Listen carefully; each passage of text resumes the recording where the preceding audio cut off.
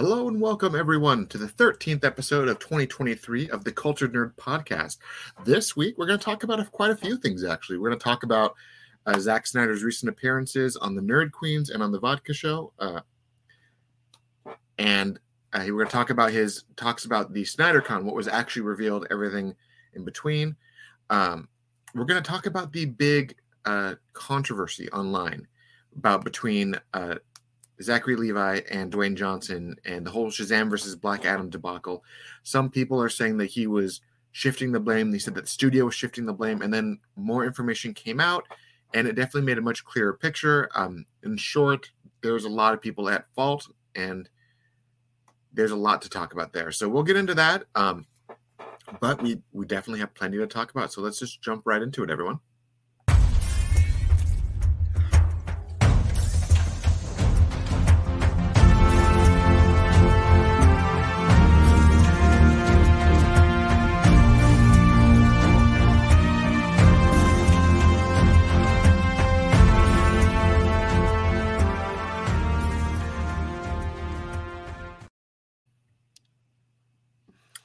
So, hello, Taylor. Hello. It's been an interesting week. I brought lots of napkins today because I figured you're going to be spilling a lot of tea. Yeah, maybe. But I think the biggest things amongst the non-Snyder fans, and against them too, is the recent Shazam: Fury of the Gods has officially kind of bombed at the box office. Not for the fact that it's not a fantastic film. I actually liked it more than the first film, but it's not doing so hot. And with that, a lot of people were saying, "Oh, who's to blame? Who's to blame?" And an article came out from The Wrap saying that Dwayne Johnson had previously caused the post-credit cameo to be cut out, and then it turned into quickly people talking, saying, "Oh, they're just trying to shift the blame. It's the studio trying to say Dwayne Johnson's the bad guy here," and so on and so forth. And then Zachary Levi retweeted that thing, saying the truth will set you free. And it looked a lot like people were saying that Zachary Levi was throwing shade at DJ and making that whole shifting the blame straight to him. Zachary went on to a live stream, kind of changed the narrative a little bit. Basically saying that it wasn't just that situation, it was also the previous management who were to blame and a few other individuals. But long story Hasn't short, Zachary Levi been a good source of information? I feel like he has a fairly good track record of just being honest with you. Truth to the things that he can speak truthful about. Yeah, I mean, a lot of fans, they didn't like him for a long time because they thought he was anti-Snyder. And then he said he was like sick in bed, so he decided just to tweet a bunch, and he was answering questions. A lot of the questions were like, "Oh, what do you think of Snyder?" And he's like, "I made a assumption off of bad information, and I said the Snyder Cut wasn't coming. Obviously it came, so not a big deal." He talked about how he loves Man of Steel. He loves 300. They're some of his favorite movies of all time. He has nothing against Snyder or the fans. He just doesn't like this small, very vocal niche of fans that choose to tweet fire James Gunn and stuff like that. And he kind of admitted that those small percentage don't speak for everyone, but they are very loud and they do make waves. Regardless of what actually happened here, because I think this has more to do with what you're going to get into behind the scenes. Yeah. This is a negative notch for that group on the internet. Like, I don't think they're necessarily to blame for any of this, but No. blame will be put on that vocal minority because of this. And because they're so vocal, a lot of people treat that vocal minority as the majority of Snyder fans, which is not the case whatsoever. I also get Zachary Levi not wanting to put his Shazam in Zack Snyder's world. You know, if I don't think it's necessarily like he doesn't like him, but it's also like if he wanted him, he would have approached him much earlier on. And Shazam's not in any of those movies, right? Like not at all. And if he was going to come, he would have came way later on. Yeah, and Shazam and Black Adam and all those other characters weren't part of Zack's plan. So, but it comes back down to a series of details that we do know happened. and I did want to address, because I feel like a lot of people are saying, "Oh, Zachary Levi's pitting the blame. He's pitting the blame," but the reality is, the blame is with and always has been with the people who were in charge at the time. So, I talked about on these socials that essentially what we know, $7 Production was in control of the Shazam Verse IP. They wanted to make Black Adam, so Dwayne executive produced Shazam 1. When that came out, it didn't make bajillion dollars in the theaters. So when Black Adam was being in production, he cherry-picked his own director. He cherry-picked a lot of the cast for himself. Dwayne had a lot of control over this production. And he also cherry-picked the origin. Like, he basically changed Black Adam's origin from what was previously established in the first Shazam movie to what we got in the Black Adam movie. There was a lot of contradictions there. Obviously, in the first Shazam, they talked about how the champion was chosen and he fell and released the 7 deadly sins. And for literally everyone who saw Black Adam, none of that was a plot point. Right. And then we also know from behind the scenes that he did try to distance himself from those characters. He vetoed possible crossovers early on. No Black Adam cameo in Shazam, no Shazam cameo in Black Adam. He vetoed a lot. And then the news came that the most recent stuff with Zachary Levi's Shazam 2, the controversial end credit scene that had Harcourt and the other fella from the Suicide Squad. I keep forgetting that character's name.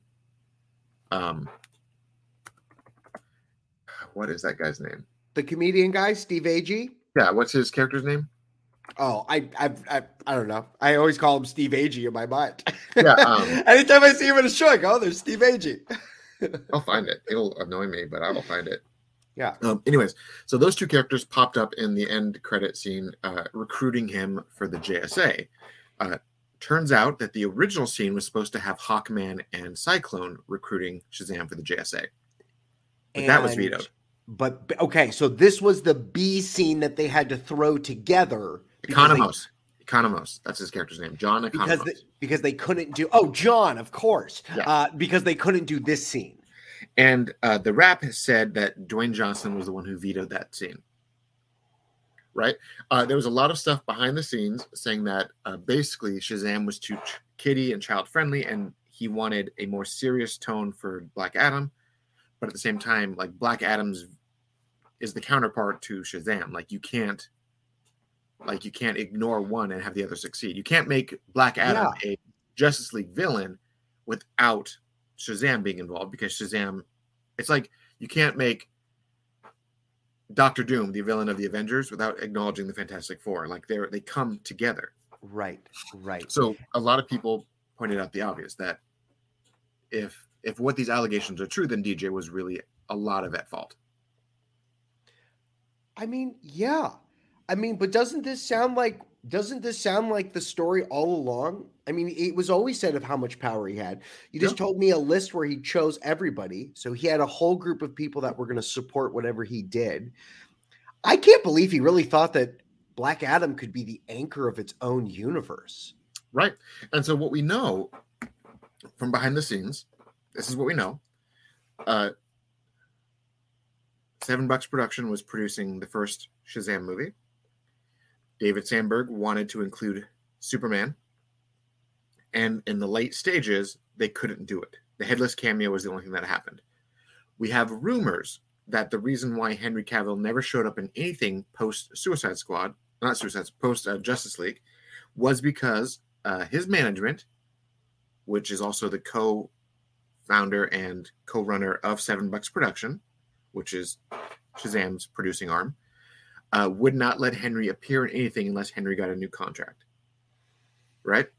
And that held him in limbo for years. Yes, basically. And that held him in limbo for years. So we know that Danny Garcia, Henry's manager, and Dwayne Johnson's partner and Dwayne Johnson's ex-wife were the ones who made the first Shazam movie. That's why DJ is listed as an executive producer on that first movie. And then second movie and so on. We know that the second Shazam movie was not allowed to have any interference actually, it wasn't. When it was done, it was done. It was actually cut, wrapped, and locked before James Gunn and Peter Safran became head of DC. So their involvement was minimal at the time. Safran, however, was a producer on this film, so he did have some pull. So when one person said, no, you can't have the JSA, Safran was the one who pushed to get the Suicide Squad connection. When was this Suicide Squad ending scene with James Gunn's wife? When was all this filmed? Or was this already locked when the movie was done? This was already locked when the movie was done, because the movie was locked and completed before Black Adam released in theaters, and before they initially at the time, Walter Hamada and the others were essentially saying, okay, if we can't use these characters, why don't we connect everything through the Suicide Squad? Because apparently Peacemaker and Suicide Squad were successful enough to have that be the connective tissue. I can't believe, again, that Peacemaker, I enjoyed it, but I can't believe that is going to be the glue that they're going to put these two worlds together with. That's what they ended up doing, right? Because for whatever reason, a lot of other things just weren't working out. So that was what they made work. So you have all this stuff where they were saying back and forth, oh, this is the reason why it was failed. It's Warner Brothers trying to push the buck onto Dwayne Johnson. But the Warner Brothers had nothing to do with this part. What we understand was that a lot of times in these studios, the marketing budget comes out of the success of the previous movie. So if like Iron Man 1 was successful, that's when Incredible Hulk gets its budget. Incredible Hulk was successful, that's where Captain America gets its budget. Iron Man 2, etc. Like their budgets all kind of trickle down from the last one. Black Adam was 50 million in the negative when it finally closed out its theaters. It did not even break even. And the Zachary Levi, the studio, and even the director have all basically said the same thing. The movie did not get marketing, and that's why it's failed. It did bad here. It did bad in China. It did bad everywhere because the marketing wasn't there. Yeah. It's not one singular person's fault, but the marketing was not there. And you could say that the marketing wasn't there because whatever marketing funds they do have that Warner Brothers had was put toward The Flash because they know that one's going to be a success, so they need to bank more on that one. And Shazam, Black Adam, and Shazam 2 were all under New Line. So their success were all contingent on each other. Do you think that the Shazam team, I mean, I guess it all comes back to The Rock. So it doesn't really matter. I was about to say, like, maybe they should have tied themselves to the Flash bandwagon, but like that only feels like that talking point has come up recently now that the movie looks like it's going to be something, because for a long time nobody wanted to touch that movie either. It's a hell of a thing. I don't know, man. But we know that Dwayne wanted to pit himself at the center of his universe. Mm-hmm. He wanted to put himself as the main antagonist for the Justice League. And then we knew that he was basically holding his bargaining chip was Henry Cavill as Superman. We know after that movie failed, Henry fired everybody and moved on to his own projects. Yeah, I mean, I feel like, we've talked for a long time about the failing, crumbling structure of all of this, and we've mentioned a lot of names.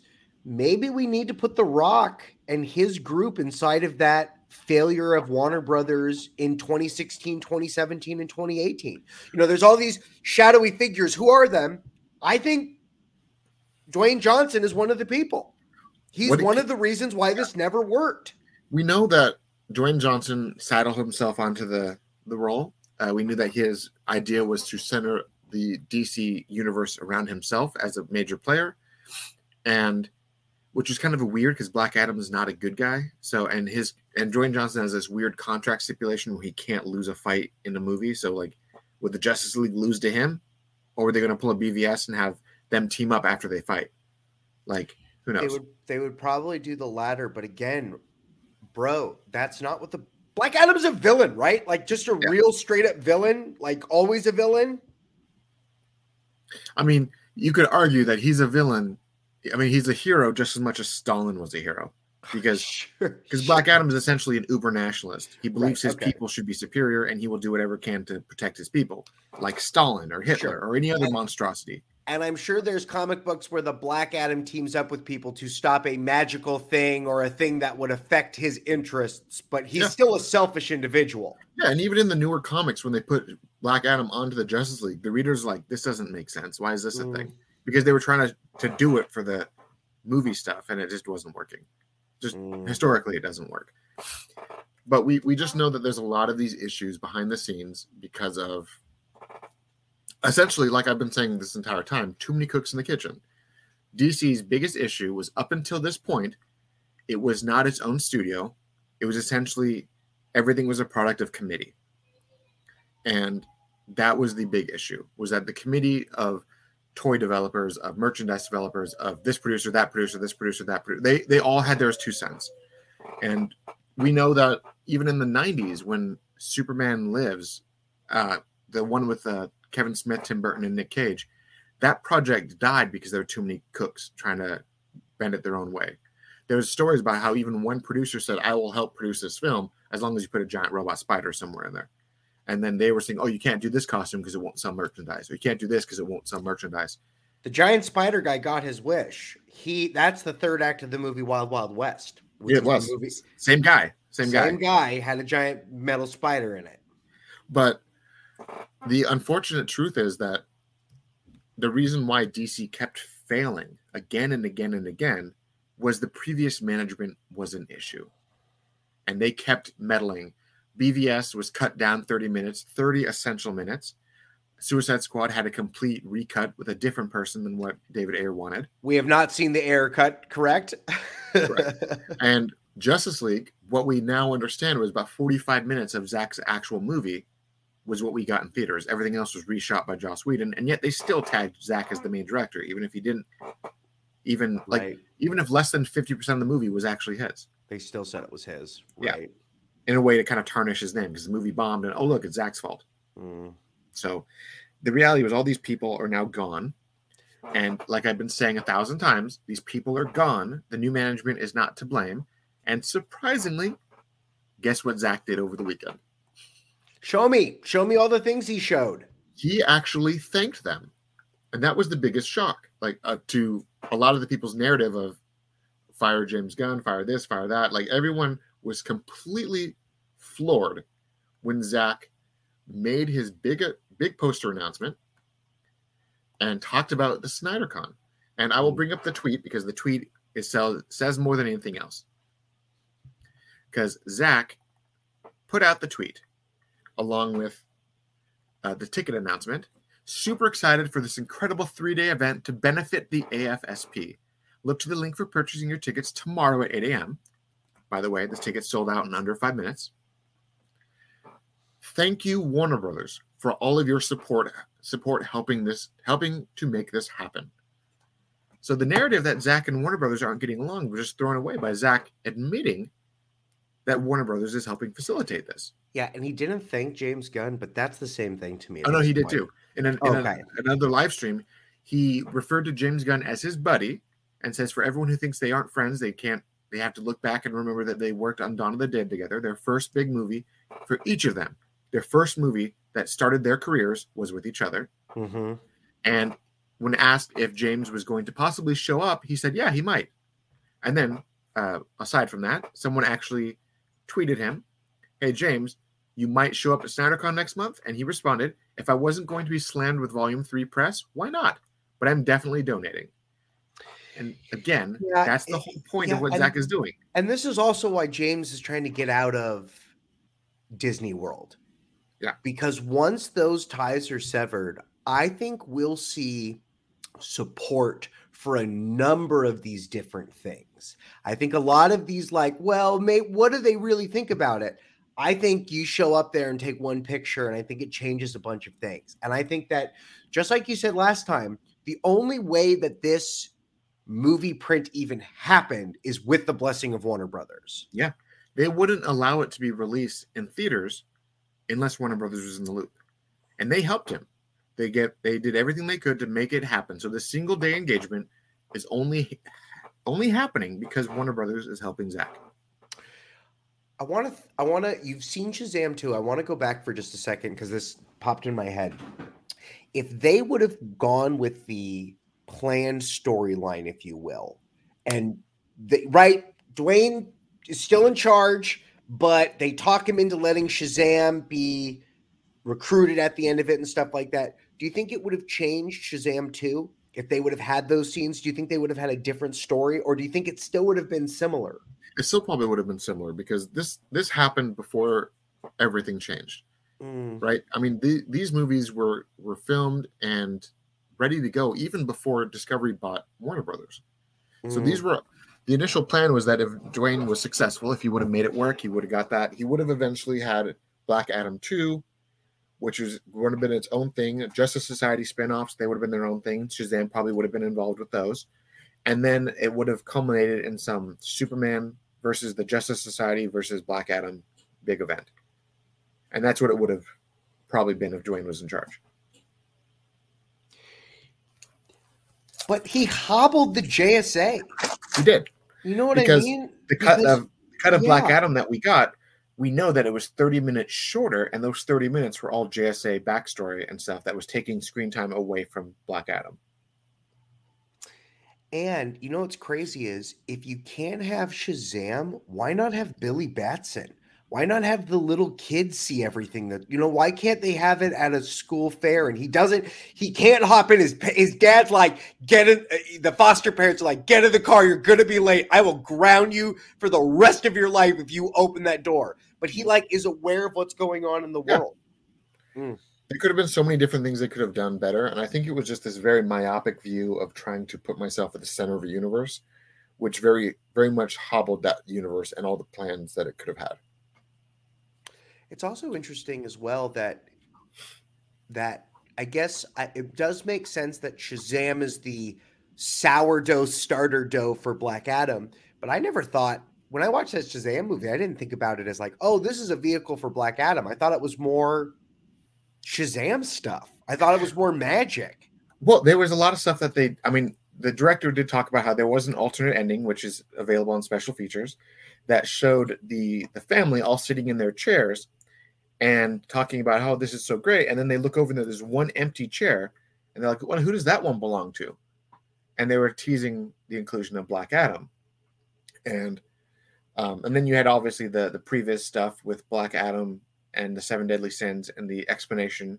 And then the very, very quick, almost blink if you'll miss it even, Black Adam getting his powers from the wizards and then turning on the wizards. Like there was, if you weren't watching these movies back to back, you wouldn't have realized that they were the same characters.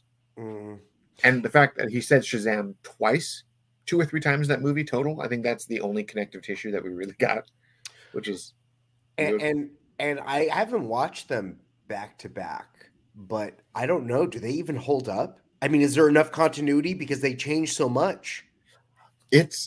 I don't think so. Like, to me, like I sat down and I watched the first one. I watched Black Adam, then I saw the second Shazam in the theaters.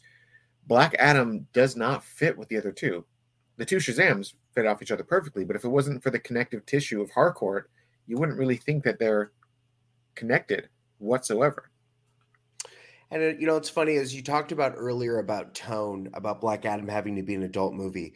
Like, where does Shazam World fit in with dirty talking? That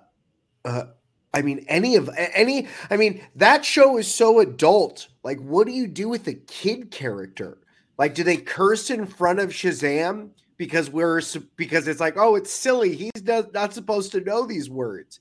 But like, it all tonally is a problem. Yeah. What I think it always came down to was what they were trying to essentially do is what Safran and Gunn are doing now, where they were trying to interject movies of different tones into each other, but they weren't doing it in a cohesive way. And I think the way I've always seen it, the way Gunn is doing it, and the way Marvel is even doing it, is that the movie is rated R, not because of the characters, but because of the circumstance that they're in. Okay. Right? Like, Deadpool is going to be rated R because it's Deadpool, and the circumstance he's going to be in is going to be a rated R circumstance. However, if Deadpool crosses over into the other ones, because Deadpool breaks the fourth wall, he will just make some quip saying, I can't swear in this one per Disney. And then they're like censor beep over himself. But it'll be a PG-13 version of that character. You think Deadpool 3 is PG-13? No, it's rated R. But I think Deadpool appearing in the MCU after that will be PG-13. Oh, and yes, totally heard. I think that's definitely par for the course. And you're absolutely right. You make the fourth wall breaking of Deadpool super obvious that you are bleeping him. And he's like, what? This is not the world I'm used to. Yeah. But what Gunn is doing is that we know that probably the Authority is more than likely going to be rated R. The Swamp Thing project's probably going to be rated R, but the crossovers, Swamp Thing doesn't have to be rated R in crossovers, but his main stories are always rated R because of the horror angle of what happens in the swamp. But if Swamp Thing's not in the swamp and that horror aspect is out, he can just be another character Swamp Thing himself doesn't swear. Right. So you don't need to, it's kind of like that. Like, there's certain aspects where you can say, okay, yeah, that's fine, that works, but certain things don't. And I think what they were doing before was they were saying, oh, the Suicide Squad is going to be a sequel to a PG-13 movie, and it's going to be super grown up, super adult, and then we're going to tie it into the next PG-13 movie. But they have to look at it the right way. The circumstance can be rated R, but the rest of it isn't. Because BVS was rated R, but you cut out certain things and it's PG-13. Right.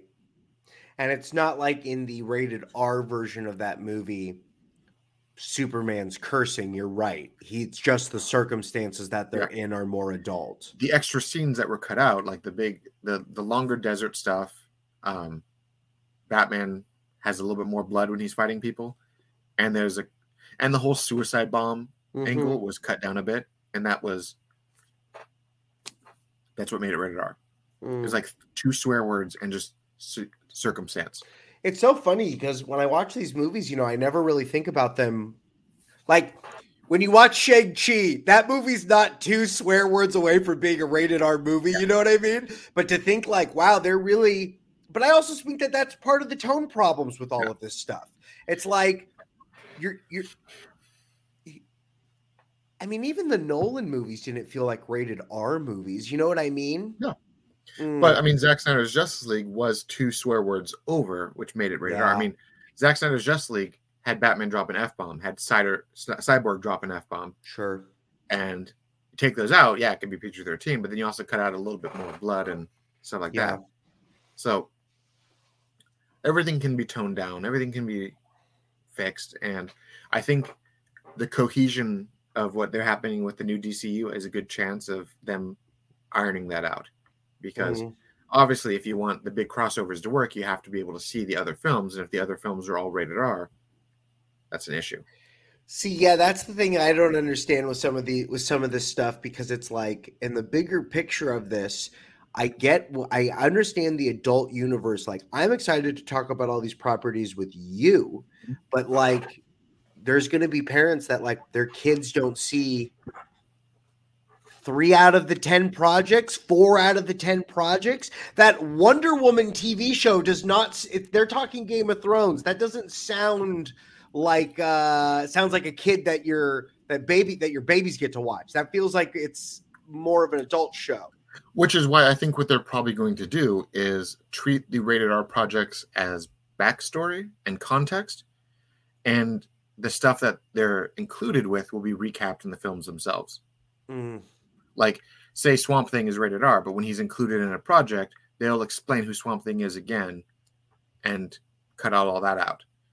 And it's kind of like any sort of crossover or like the first time you saw the Hulk in the Avengers, he recapped his own history, even though we had a previous Hulk movie. And then he also referenced scenes that were taken out of that previous Hulk movie.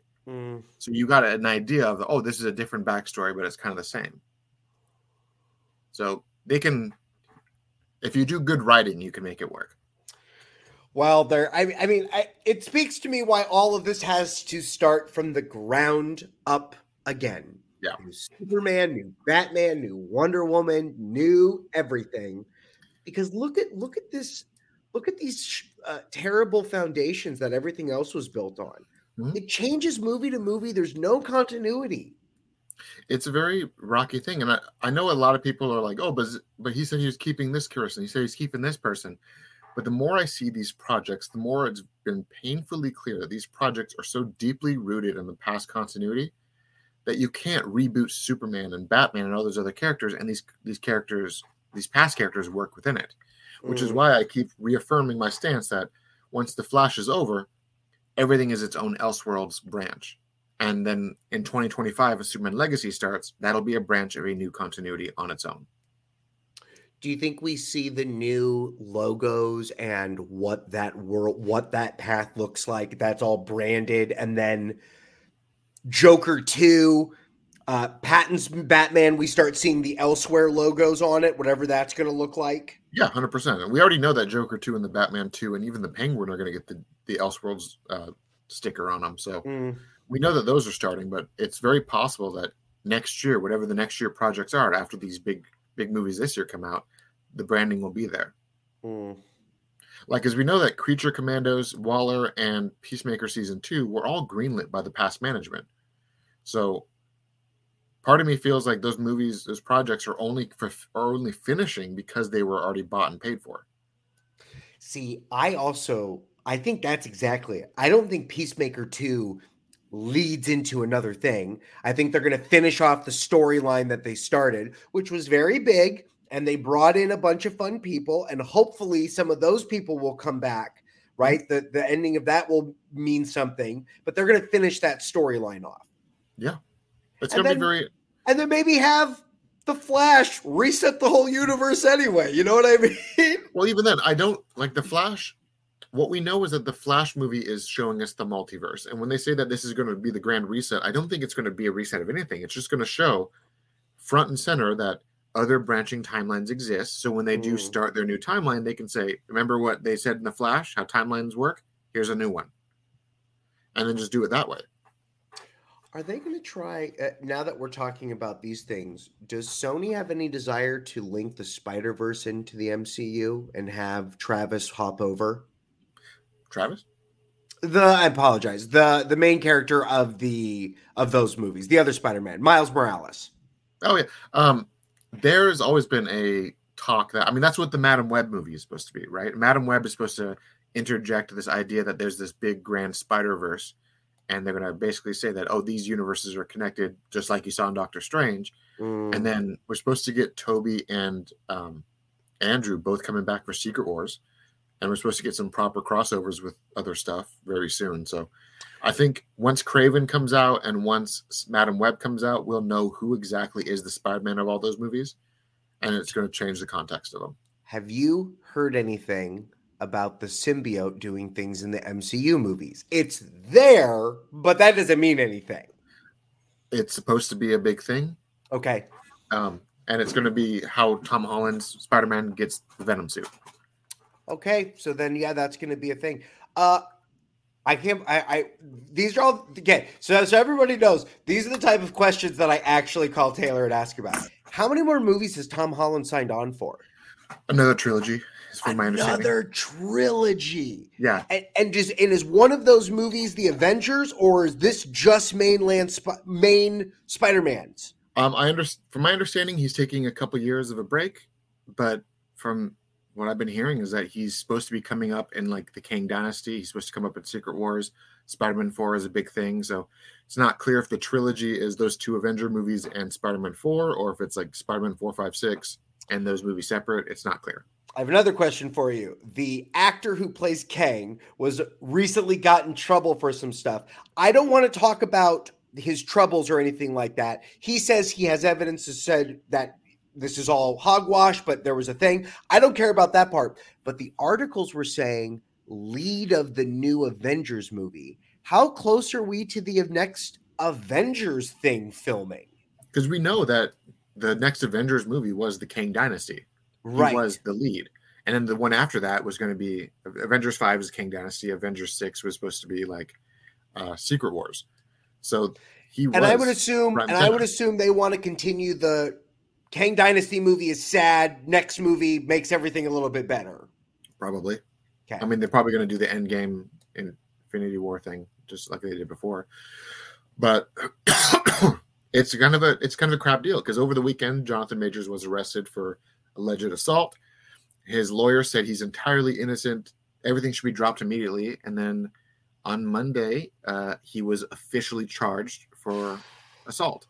And even though that they said that they had evidence that would make the arrest null and void, he then was officially charged after that. So I don't think that's going to affect I don't think it's going to affect those. I don't think it's going to affect Avengers. I just wanted to know how close we were to that filming. They're supposed to start filming next year. This next within the next 12 months. Okay. Because they have to get it ready for the release date, and they're doing so many films so close to each other, they have to be filming like ASAP. Do we get another 2 Marvel movies before the Avengers, or 3 Marvel movies? We were supposed to get a lot more. Like there was a whole bunch that was supposed to be happening. The timeline of Marvel movies was pretty huge. Yeah. So I don't know. Ooh. But let's go back to topic at hand. Over the weekend, Zach had formally made his announcement of SnyderCon 2. He gave some more details on the Nerd Queen show, and then he appeared on the vodka stream on Dave Pina, Film Junkies show, and answered some questions. Aside from all of that, there was a bunch of teases of these pieces of art that Jim Lee was creating for the event. One went to Twitter, one went to Vero. I photoshopped them both together, which looks gorgeous. And then on the vodka stream, he showed a finished black and white version. Which is this going to be a poster that you can purchase, or is this going to be art for the movie? From my understanding, and this is what I was told, is that all of the products that are coming out of it, all of the T-shirts, all of the posters, all that stuff is going to be available wide. The 3-day event, the first 2 Man of Steel and BVS are going to be shown at the Art Center, and then the third one is going to be Zack Snyder's Justice League on Sunday at the IMAX. And following each one of those 3 will be a Q&A session with Zach and various production staff and actors talking about the movies. And that'll be live streamed. Right. I was about to say, will next Monday's show be us talking about what was talked about during that weekend event? I might just honestly do all of my just kind of like live watch-alongs with them. Like it might be fun just to just throw it on and be like, hey, here's the questions. Let's watch it live on YouTube. And here we go. Because not everyone has Vero. So it'd be fun to pop it on here and do a live commentary as it's going. That'd be fun. But do you think anything of significance gets announced? I mean, we're going to get new T-shirts. Like, that's very cool. I'm excited about all that stuff. But do you think anything gets announced? Not for DC, not for Zach. No. What I was, he kind of like painted the picture on these streams that the concept of full circle is we started at the Art Center. Now we're going back to the Art Center, which with him not saying we're ending, it's him all but saying it. But again, on the vodka stream, he did say the fans are relentless and they've made miracles happen before. And even if he's super busy, he would love to always revisit it in the past. Like he's not saying he'll never do it again, but he's also saying, I've got other things coming right now. Yeah. And you know what, for his fans sure seem to make money show up. And, that's the big game changer in any of these things. If the money shows up for one of these things, any of these things can happen, but the likelihood of them happening is very small. Especially anytime soon. And I always said that by the time Zach is done with everything, the likelihood of him being able to finish this project in live action is very impossible because Ben is already 50 and then Zach won't be done with all of his stuff for Netflix for a few more years. But the real likelihood is that these projects will eventually, he'll be allowed to finish his story in some sort of CGI animated or just straight up animated. That would be something that's possible because we know that HBO Max, DC, they're pushing this very big animation angle, and it's not just childish animation. It's going to be animation that's geared toward mature audiences. So if you get the right staff, you get the right animators, you get the right writers, you can make something truly grown up. And that the animation is in canon, correct? Yes, that correct. These specials will be building towards that larger narrative. Exactly. And we know that Zach already did his Teen Titans thing on the Zack Snyder's Teen Titans. And that was his first foray into DC EU animation. And a lot of people said that if that's what he could do, why not give us the Snyderverse in that style? And I wouldn't be overly against it. I think that if Zach was going to put money and time into it, it would be more detailed. But I could very much see him doing Zack Snyder's Justice League Part 2 in the the animation style of that Arcane show. I could also just see them bringing us Teen Titans. It already has such a rich history in animation. Us seeing the official, here's the Teen Titans, here's the new Teen Titans that you're going to see in movies, here's their animated origins, and then the show ends with us seeing the real team. Yeah, I mean, like, I'm not sure if you've watched it yet. I watched it. I thought it was a gorgeous. Arcane was animated. Yeah. But it was done in a beautiful style, and I could see Zach adapting that style to finish his story because it is very visually pleasing and it is very unique, and it's not childish whatsoever. You can tell that they took their time and effort on this. And even Zach's Army of the Dead prequel has a very similar style of animation, which I think is going to be gorgeous when that eventually does come out. Right. So along with all of that, fans quickly noticed that picture lines up with his All the Gods t-shirt. The same layout for all the characters, is that same way. Superman's at the top, Aquaman, Cyborg, Batman. Superman, Aquaman, Cyborg, Batman. Same ratio. Darkseid in the center, Wonder Woman, Flash. It's exactly that thing. And even in the final picture, it still has the same equitas across the top. Mm-hmm. So he's going full circle with it. First thing that he released to this. Another full circle moment, which is pretty cool. But in the end of it, the Snyderverse tickets, the SnyderCon tickets sold out in less than 5 minutes. I know a couple people who were able to secure only one day, not the whole weekend. But it's going to be a lot of fun because there's a lot of prominent names in the Snyderverse community, like myself, the Nerd Queens, like literally anyone that during the SnyderCon, the last SnyderCon till now, anyone you've gone and checked in on Snyderverse stuff, a lot of these voices did not get tickets. And it's because of how quick they sold out. So there's going to be a lot of fresh faces, a lot of people meeting Zach for the very first time, and it's going to be a lot of fun for those who do get to go. I also am excited to have people talking about these movies in the way that they're supposed to be seen. I wonder if that will change any perspectives, because I know my mind was changed on these movies when I saw them in their full glory, and I wonder if those audiences have seen them in this regard. Obviously, people are fans of this and are going to it, but this feels like a much bigger umbrella than what I thought was going to be there. Yeah, it's going to be very interesting because I'm willing to bet money that Ray Porter is going to be there. I think Ray Fisher is probably going to be there. I expect Jim Lee to be there. There's going to be a lot of people there. And the whole reason, as always, is to donate for the AFSP. The AFSP is front and center. Yeah. And we'll do another, even if you did not get tickets to this, if you have the means to give to that charity, please do so. Yeah. All of this will benefit that. Is there anything we're talking about animation. Why can't he sit down with Jim Lee and do a 12-issue comic book? Now, I understand timing and he doesn't want to write that. I totally get that part of it. Yeah. But is there anything contractually preventing them from doing Zack Snyder's Justice League, the comic book? Here's the graphic novel. Here it is. Yeah, like do something like this guy, like All-Star Superman. Just do Zack Snyder's Justice League Nightmare, put it out as a book, make it like, instead of being 12 individual issues, put it like a 24 issue worth book and give it that way. They did talk about it at one point. It didn't happen. They talked about it finishing in animation. It didn't happen, but all of these things can 100% be reevaluated now that Zach's old buddy, as he called him, is running DC. Yeah, and the guy who's running DC understands comic book sales now and that they are important to crossbreed over.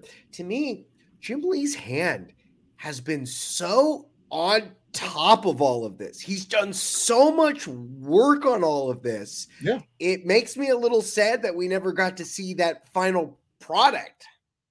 Well, it's funny because Jim Lee has been involved on this from the whole problem. I mean, the whole beginning of this progress. Mm-hmm. We know that even the original storyboards that Zach had put out that got leaked online and everything, they were actually done by Jim Lee. Like we showed these before, these storyboards that we did one of our first episodes, the Zack Snyder's Justice League, what part 2 is going to be. Yeah. That was drawn by Jim Lee. the storyboards that were pitched, the story pitch was written by, it was in Jeff Johns' handwriting, I guess, Jim Lee's drawings, and it was all based on Zach's story. It was 100% from the beginning. Jim Lee's been involved, so it would be really cool. And even every steelbook cover for these DCEU films have been drawn by Jim Lee. So it's like he's always been there. I mean, he's also been the same person that said that the Snyderverse wasn't continuing, and he is very much like, he is the chief creative officer of DC Comics. So he's front and center. Always has been, always will be. So, but again, this narrative that Zach and James Gunn don't get along, that Zach and WB don't get along, none of that's true anymore, because Zach debunked it himself. He said that the old WB would never have allowed this to happen, and the new WB, like Zaslav, Michael DeLuca, Pamela Abdi, James Gunn, Peter Safran, they have been working to help him make this charity event happen. So it's not, the narrative isn't Zach versus WB anymore. It's just time. It always has been, because Zach kind of made it impossible to finish the Snyderverse the moment he signed that first look contract with Netflix. Right. That contract put him permanently away for a while. Yeah, and it also showed that he wasn't waiting around anymore. He didn't want to, well, I can, you can wish in one hand and crap in the other and tell me which one fills up faster. Yeah. And I think he decided, no, I'm going to start putting the people I want to work again. Yeah. And he started working on these projects, and now we know the Rebel Moonverse is massive. He's got one movie completed, and he's going to be editing it for release this December, with the second half of it still needing to be finished filming and completed for sometime next year. He's got a video game, he's got a comic, he's got an animated tie-in short, and then he's got also the Army of the Dead stuff, because he made one movie and one spinoff, but we also have a prequel series and the sequel to that one also due. When Rebel Moon, its release date is Christmas? Around Christmas, yeah. It's sometime December. From that release of that movie, which will be the jumping off point, how quickly do you think we get some of those other projects? Depends on how big Rebel Moon does. I mean, if Rebel Moon does as big as they're all banking on, we could see Zach stuck in the Rebel Moonverse for the next 5-6 years. We don't know. Because Netflix has always been like, with Stranger Things, the Duffer Brothers have been locked with Netflix for like the last decade. Yeah. And they've only put out 4 seasons of the show. But they've been just stuck with them because of how big those shows are. So yeah, and that is funny, we always talk about Netflix not doing merchandise. Stranger Things got merchandise. It's got merchandise out the wazoo, and I bet it sells very well because it comes out every year. Yeah. And we'll see what happens. I mean, Rebel Moon could be the next Stranger Things. And we also know that from Zach and these live streams that Rebel Moon will get 2 versions. There'll be a PG-13 version for everyone to watch and a rated R version that's longer. How much longer do you think how much longer do you think the R one is? Do you think it's going to be like it's 40 minutes, or do you think it's going to be 2.5 hours longer? I could see him being like 45 minutes longer, with just a lot more gore. Okay. I mean, I've seen some of the stuff behind the scenes for this movie, and just some of the designs for some of the monsters are pretty rad. And I don't see them being super PG-13 friendly in how they attack people, but we'll see what happens. Sure, but we'll edit some of those scenes. You know what I mean? Put a shadow and a bush in front of this person. Yeah, like you see like a shadow attack, and you see like kind of like Cloverfield, where the blood spatter explosions behind the tarp, and that's all you get. But in the rated R version, you see the thing ripping the person apart, like something like that. Okay. But yeah, I mean, it's been a very interesting week. All the narratives going around. Oh, Zachary Levi is blaming Dwayne Johnson, or everyone's blaming this. DC and WB are putting the blame. It's all semantics at this point. The reality is that the movie failed, and there's nothing that anyone could have done differently because of how everything was going with the DC and with the merger and everything else. But other movies are being worked on right now. What other pictures from the streets have been picked up, Taylor? Well, I mean, the only things that we know that are still coming out this year, we know that Blue Beetle is coming at the end of this summer, and it's fully expected that the first trailer, the big rumors that the first trailer is actually going to be attached to the Super Mario Brothers movie like in 2 weeks. Next week. Oh my God, next week. I mean, summer is right around the corner. Yeah. If the trailer is not out, and that's a big movie, if they can get it attached to that, that's a pretty big deal. Yeah, I just realized it's coming out next week, and I'm going to see the crap out of that next week. It's going to be the easiest hour of your life. It's gonna fly by. You're going to be laughing so much. Well, I mean, my wife wants to see it, and my son, every time a commercial comes on for it, he like stops and just completely zones in. So I feel like he's already committed to it. So it's very pretty. It's very pretty. But I think it's going to be very interesting to see because we got Blue Beetle, we got Flash, and then we got Aquaman, and that's it for this year. And then next year, we're going to get a lot of TV shows, but seemingly only one movie. So it's going to be a very weird thing. Well, I was trying to set you up for Joker 2. When do we get that movie? Isn't that happening? That's the one movie next year. And we also got our look at Lady Gaga's Harley Quinn. And that doesn't even look like final Harley Quinn. That looks like the outfit one. Yeah, that looks like her first outfit or something like that. Yeah. It's going to be very interesting to see. When do we get Pattinson's Batman? Well, we get Penguin next year. And then we know that the Batman Part 2 is coming 2025. That was part of the announcement. Wow, 2025. But they're starting to film it at the end of this year, like the very end of this year. So they're going to be spending this year, the last month or so of this year to start filming as they wrap around the winter for the rest of the filming. And then next year, Penguin is going to come out. That's going to lead into the next movie. Do you think this lull is good? You know, there's the conversation of superhero fatigue. Do you think clearing the slate and letting some of this stuff breathe for a second and then we see the new slate of everything ramping up? 100%. I think that by rushing things, that's where we got what we got. If James Gunn and Peter Safran are honest to God serious about making this universe work, pushing it to 2025 and after is the best thing they can do because it gives them more than enough time to get the stuff right. And if you don't give it enough time, that's what we got with Justice League. Zack bowed out of the movie by Warner Brothers' demand, and then they try to make the movie still come out the same year and reshoot the whole movie in like 3 months. Is there any chance that Dwayne "The Rock" Johnson ruined the newest Aquaman movie? Is there anything he didn't let happen in that movie, or that movie has its own problems? That movie has its own problems. Okay. Movie has its own problems. I think the only thing that you could probably say is that the fact that they wanted to include Superman in both the Aquaman and Flash movie, and he's not in them because of his management.